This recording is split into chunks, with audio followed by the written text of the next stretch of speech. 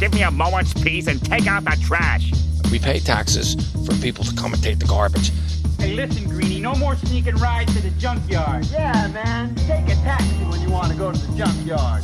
Welcome to Hot Trash Unlimited, the show where me, Joe, and me, Caleb, go to the movies to watch a movie and decide whether or not they're hot trash. Yeah, let's start with some housekeeping there. That might not happen for the next couple weeks. Yeah. Solely because... not enough stuff's coming out. Yeah, and I have the feeling that most of the major studios are going to put out what they think will be good. Mm-hmm. They're trying to make money. Yeah. So the next movie, when I was looking, comes out in late September. So we might go back to streaming. We won't go back to full weird, let's talk about reality TV show episodes. Yeah. And that way we'll also be good if theaters do close back down. If there's a spike, we'll be solid. What do we see this week, Caleb? Guys, we did it. They did it, I should say. After 4 release dates. I think it was 5. 5 release dates. 5. They finally did it. The final of the 20th Century Studios X-Men movies. That hurt me to see that logo. I was like, oh, it's there. No, it's not. The New Mutants. This isn't a hospital. It's a cage.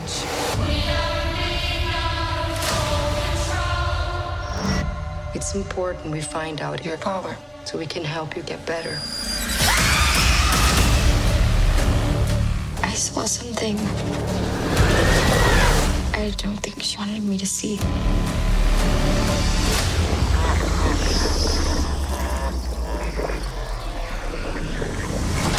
I don't think we're here to get better. What a horrible studio name. 20th Century Studios. I mean, it won't exist in like 3 years, so what does it matter? Or did they change it? I thought it got changed to 20th Century Television. The television branch will still be around, but they're not going to make movies under that banner. Yeah. They'll keep Searchlight open, but that's it. That's disappointing. All right. Besides talking about one of the biggest travesties that's happened under the illusion of a free market,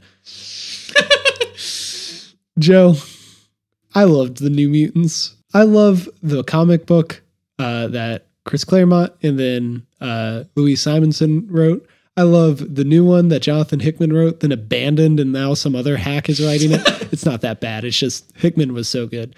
And I mean, I'll lay my cards on the table early here. I really like this movie. I'm glad. Do you want a synopsis it, or do I? I'd be curious how you would do it. Okay, I'll do it because I feel like I'd pull too much in from the comics. Yeah, I have a feeling this is going to be a lot of you being like, I understood this, but I did not. So we got an insane asylum, basically, where they keep mutant kids. Insane asylum in aesthetic, it doesn't really operate like one. You're right. There's a doctor, and she gets new mutants to so that they can be sent off to become X-Men, or so we think. We got a ragtag bunch of would-be heroes here. Mm-hmm. We got Illyana, aka Magic. She has a sword that she can make. Her mutant power is teleportation. It is a sword she can make. We'll get into Illyana, but basically she has 2 power sets. She has her pretty simple mutant power set.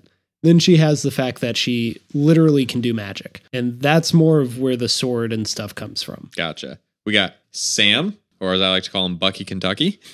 And his name is Cannonball. He's fast. He's nigh invulnerable while blasting. Yes. Oh, I mean, except for landing, because he's full of broken bones and bruises. That's a fun little change from the comics. Like, I think it adds character and stuff. We got Birdo, Sunspot. He lights himself on fire. Roberto DaCosta, also known as Bobby. We got... what was Maisie Williams? Rain Sinclair. Rain. Or Wolfsbane.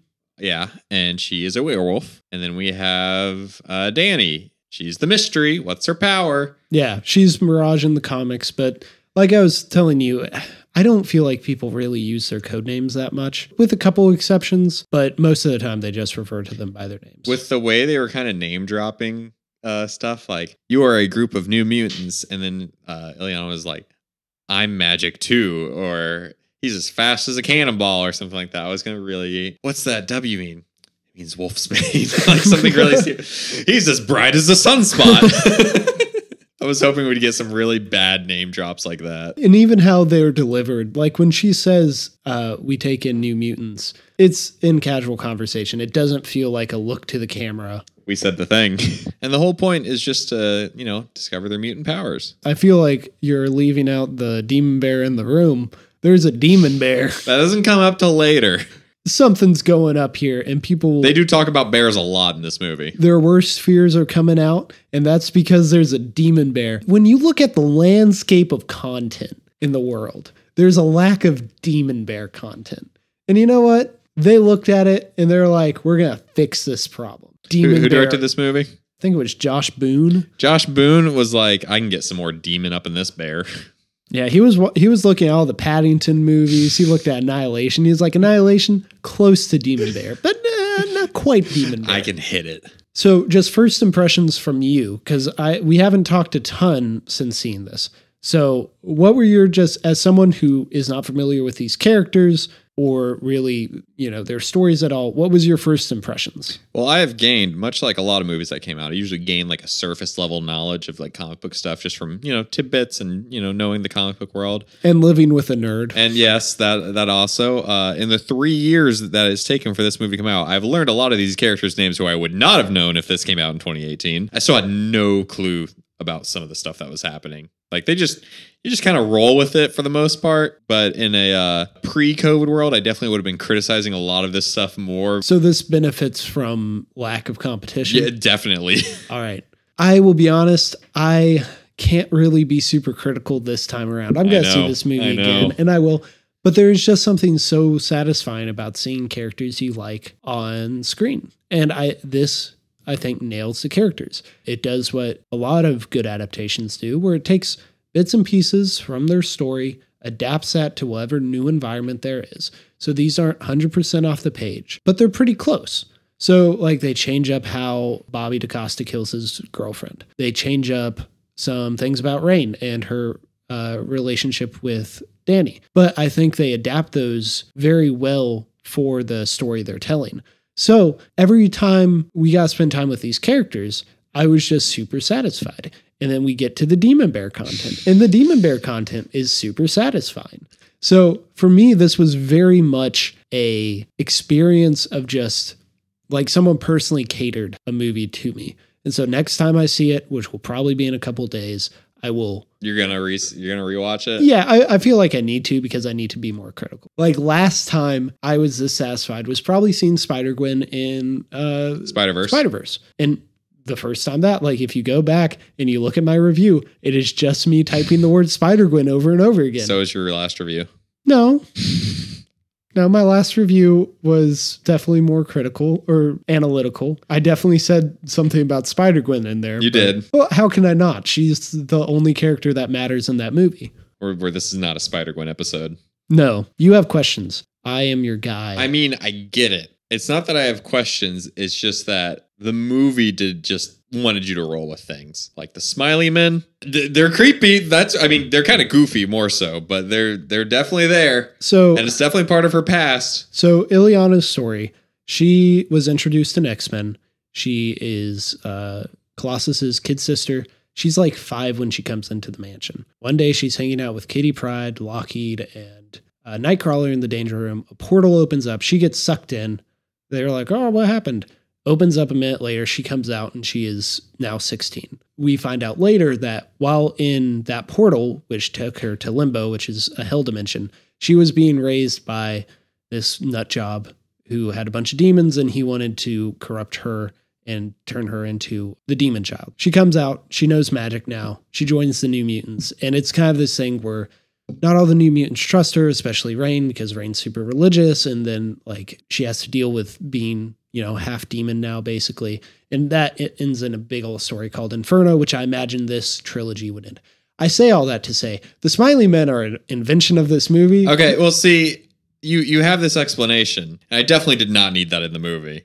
Yeah, like, I don't want that backstory, but I needed something. Like, because everybody has very surface level backstories, and I'm very surprised when people are telling each other this when they've all seemed to be in this mansion for a while. Yeah, but they don't need to get into the details. And like Bobby, explicitly does not use his powers. Yeah, so there's no reason he would.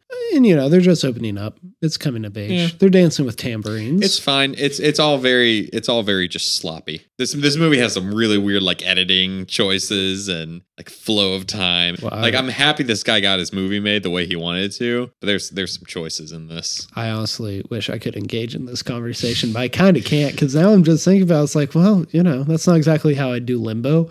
They definitely changed some things up, but that's an interesting. There's a lot of cool stuff too, like Limbo. Whenever she's like flashing in and out in the final fight with the big demon bear. Demon bear content. It's great. Any other questions? I have a question. You can't answer it, but I'm like, when does this take place? Alex made a joke. Alex, who's sitting in the room with us, made a joke about he really wanted to hear them say it's 2017, guys, or something like that, because that's when the movie was filmed and it's been 3 years, so it'd be funny, haha. But I'm trying to think in continuity of the great X-Men universe that we have, where continuity matters so much because they know about Professor X, they know the X-Men are a thing, but Danny's having flashbacks to Logan footage. Did she see Logan in theaters? I don't know. I mean, part of the beauty of the Fox X-Men was that they didn't care about continuity. Is it really the beauty? Yes, that's actually one of the things I like about it, because I feel like so much of the Marvel movies and what DC tried to do with Justice League was bogged down with everything has to connect. And this is like, we'll take what we want and we'll apply it to the story. It's fine. Just curious. Yeah. And in this semi-connected here's X-Men universe. It's just one of the many branches of Days of Future Past. So the events of Logan happened, but before the Essex Corporation happened, but before the X-Men. That's fine. Which is also how it is in the comics. Like you have branching timeline of Days of Future Past, and the one where Cable's from, then the one where Bishop is from. I don't know. One of the things I'm going to miss most about the Fox X-Men, it's them just throwing stuff out. And seeing what sticks. Yeah, because that's how we got Logan. Yeah. This is a short one. I don't have anything to say about this movie. You had the perfect review for it in the car. You were talking about Rango, but it was the perfect review for this movie, where you're like, it's weird, and it's like the potential of great, and there's a lot of good stuff, but there's a lot of weird stuff too. Yeah, those are my thoughts on Rango. And I cannot emphasize how much of my thoughts on this is just cool. They did the thing. Those are my thoughts on this movie. You just phrased them perfectly, talking about a completely separate movie. I feel like I talked too much in the last episode, but I've got more things to talk about here. You cannot. This is not going to turn into New Mutants fan service for you. I won't allow it. I appreciate that. If you talk it, I will cut it. And you won't even see the cut. Arbiter. I will take note of what I did and demand the raw footage. All I want to say is I'm really excited that we got Lockheed. I was thinking today, because I reread the Demon Bear saga for this. That's another thing where I was just like, cool, if there's a dragon, I need something. Well, okay, here's what I think they're doing. I'll tell you what they do in the comics, and here's what I think they're doing here. In the comics, that is Kitty Pryde's pseudo-dragon. It doesn't matter how she gets it, but she gets it. And what's fun about it is that because the X-Men are all about like these interconnected relationships, that also gets shown with Lockheed. So when Kitty Pryde's not around, Lockheed's going to hang out with Illyana because her and Kitty Pryde are best friends. He'll go on a mission with Nightcrawler because Nightcrawler and Lockheed and Kitty Pryde were on Excalibur together. One of the things I love about the X-Men is that there's just a dragon living in the mansion and nobody thinks it's weird. We're never going to get that in the movies because Kitty Pryde was never big enough and they were never going to do something that bizarre. Weird. Yeah. So in this, they're like, okay, we're going to give Illyana Lockheed. We obviously can't do Lockheed's origin with Kitty Pryde because Kitty Pryde's not in this movie. So we'll just make it that is her imaginary friend from as a kid.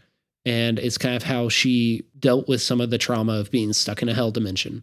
And because she's a magician and because this implies that Limbo was kind of created by herself, she could also make Lockheed real. Like I said, I'm fine with it. I liked it. I loved getting Lockheed. I was thinking today how just genuinely it was a shame that we didn't get Lockheed in the Fox X-Men. And there's a 50-50 chance of if we're going to get him in the Marvel movies because I think Marvel would do it, but it just depends on if they decide to use Kitty Pryde or one of the many other Eisen characters. The other thing, I really like the Demon Bear. He's big and he's fun and he's what I wanted. Yeah, he's very different from the comics because they actually try to explain who he is. No, he's big old bear. I want to emphasize how bizarre this is. So this is the closest thing we get to an explanation of the Demon Bear in the Demon Bear saga. And it's describing the demiplane he sucked the New Mutants into.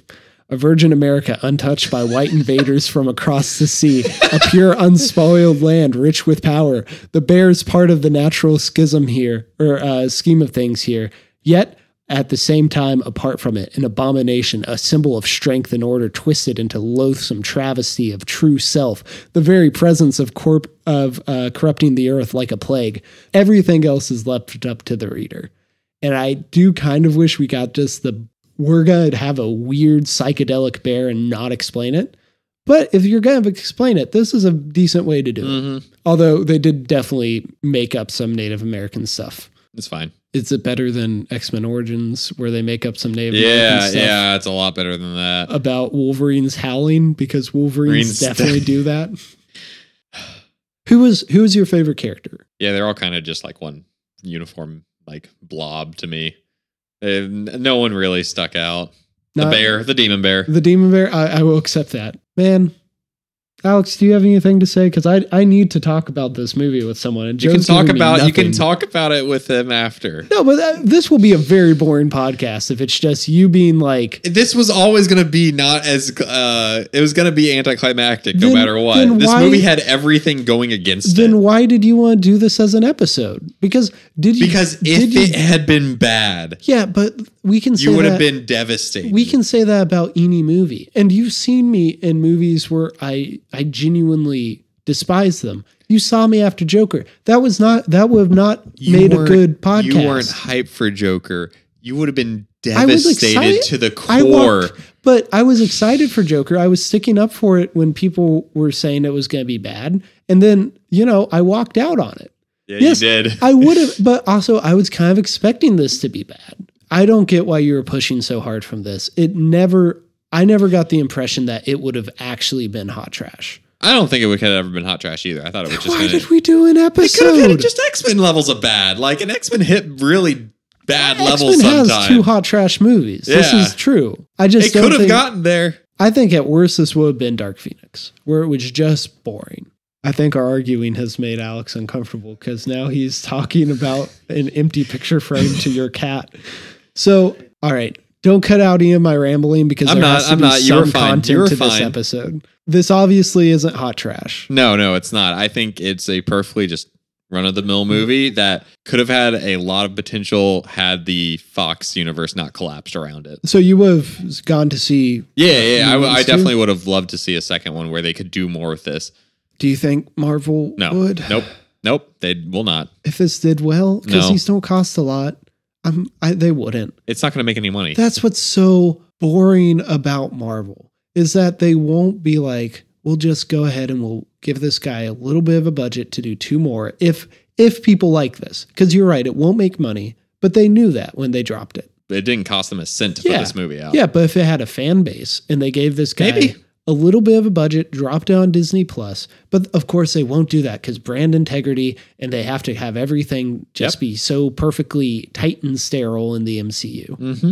We haven't touched on the MCU yet in this podcast. I don't dislike it, but I definitely am frustrated with the lack of creativity the brand awareness creates in it. Boy, I would give, in the League episode, I joked about how I would pay normal ticket prices to see. Uh-huh. I would definitely pay more to go see the next 2 movies in this because I think the guy understands. I think Josh Boone understands the characters. Oh, I think he got it. Yeah. I don't, but I think he did. And he's talked about how he felt like these characters were his friends as a kid because they're that well written. It's such a shame. It's such a shame that all the X-Men are gone because whatever Marvel resurrects will not be the beauty and the mess that was Fox's X-Men. That went to a bitter place. I'm sorry, Joe. I'm sorry, everyone. We shouldn't have done this episode. Go see New Mutants if you should. If you feel comfortable going to the theater and if theaters are opened up near you. If not, wait on 3 months for it to drop on Disney Plus. And write your congressman. Make the New Mutants trilogy.